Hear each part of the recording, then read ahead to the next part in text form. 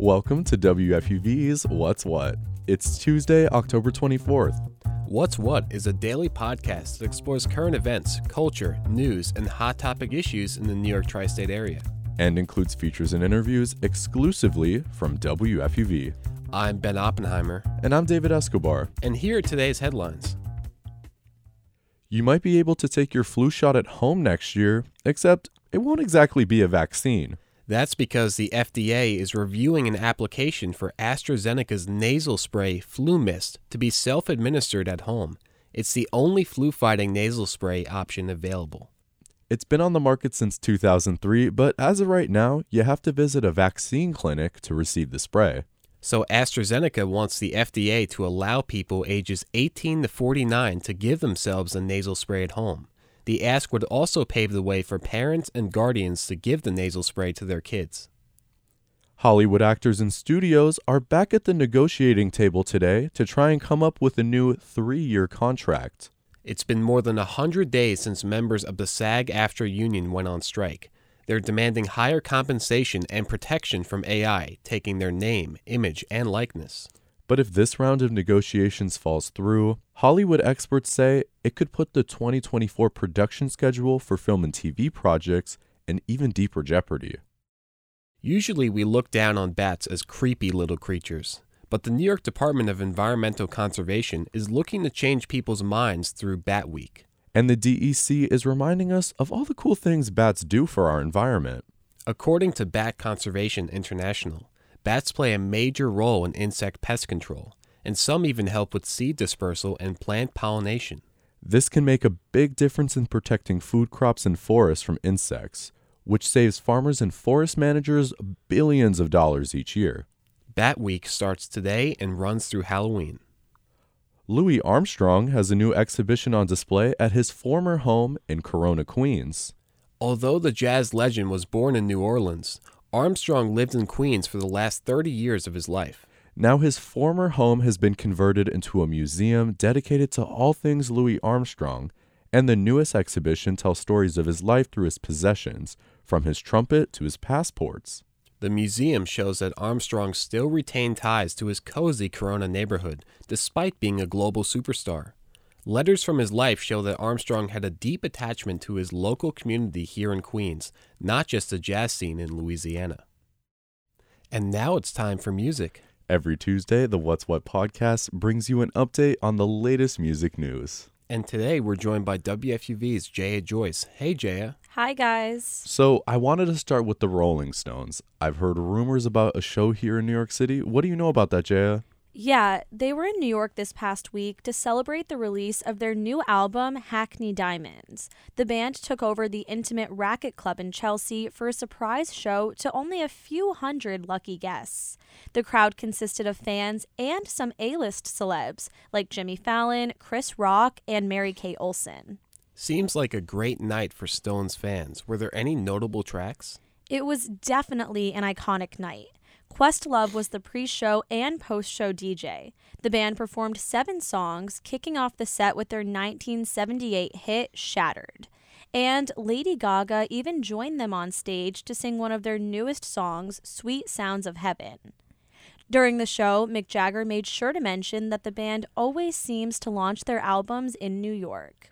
Okay, Jay, let's circle back to Miss Gaga for a second. I heard she made another surprise appearance this weekend, and I already know what it is, but what was she doing at 30 Rock? Just days after her performance with the Rolling Stones, Lady Gaga made a guest appearance on Saturday Night Live. The episode was hosted by Bad Bunny, who was also the musical guest for the night, and he performed a song from his latest album. Lady Gaga introduced his first musical performance, making her first SNL appearance since 2016. But Lady Gaga wasn't the only special guest. Rolling Stones singer Mick Jagger also appeared in the episode in a telenovela-style skit with Bad Bunny. So many big names in the city this past week, but let's move next door to New Jersey. I heard a music icon from the Garden State has also been in recent headlines. New Jersey native Jon Bon Jovi has been named the Music Hair's Person of the Year. Music Hairs is an affiliate charity of the Recording Academy and honors remarkable artists at their annual gala for their philanthropic work. This year's gala will take place 2 nights before the Grammys in February.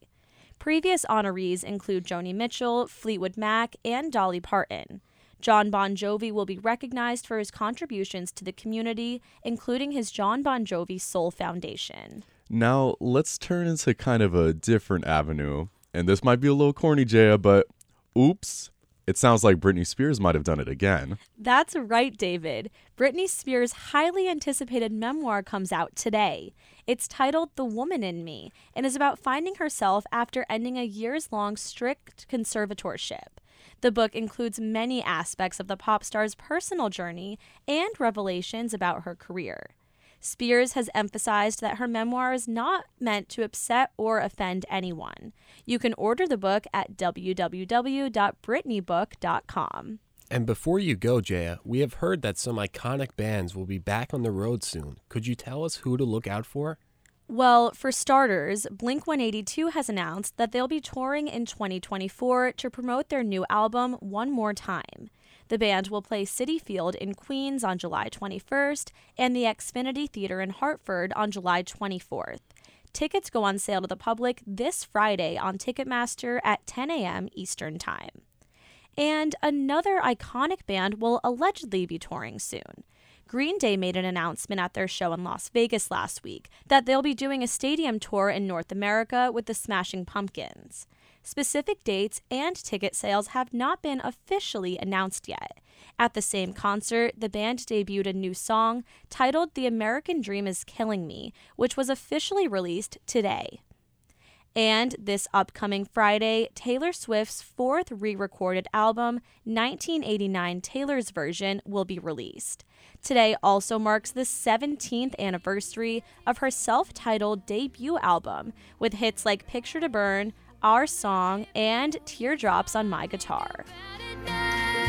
He's the reason for the teardrops on my guitar. The only thing that keeps me wishing on a wishing star. He's the song in the car.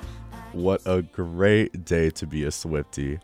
Jaya Joyce is a reporter at WFUV News who covers all things music. Jaya, thanks so much for coming on the show. Thank you so much for having me.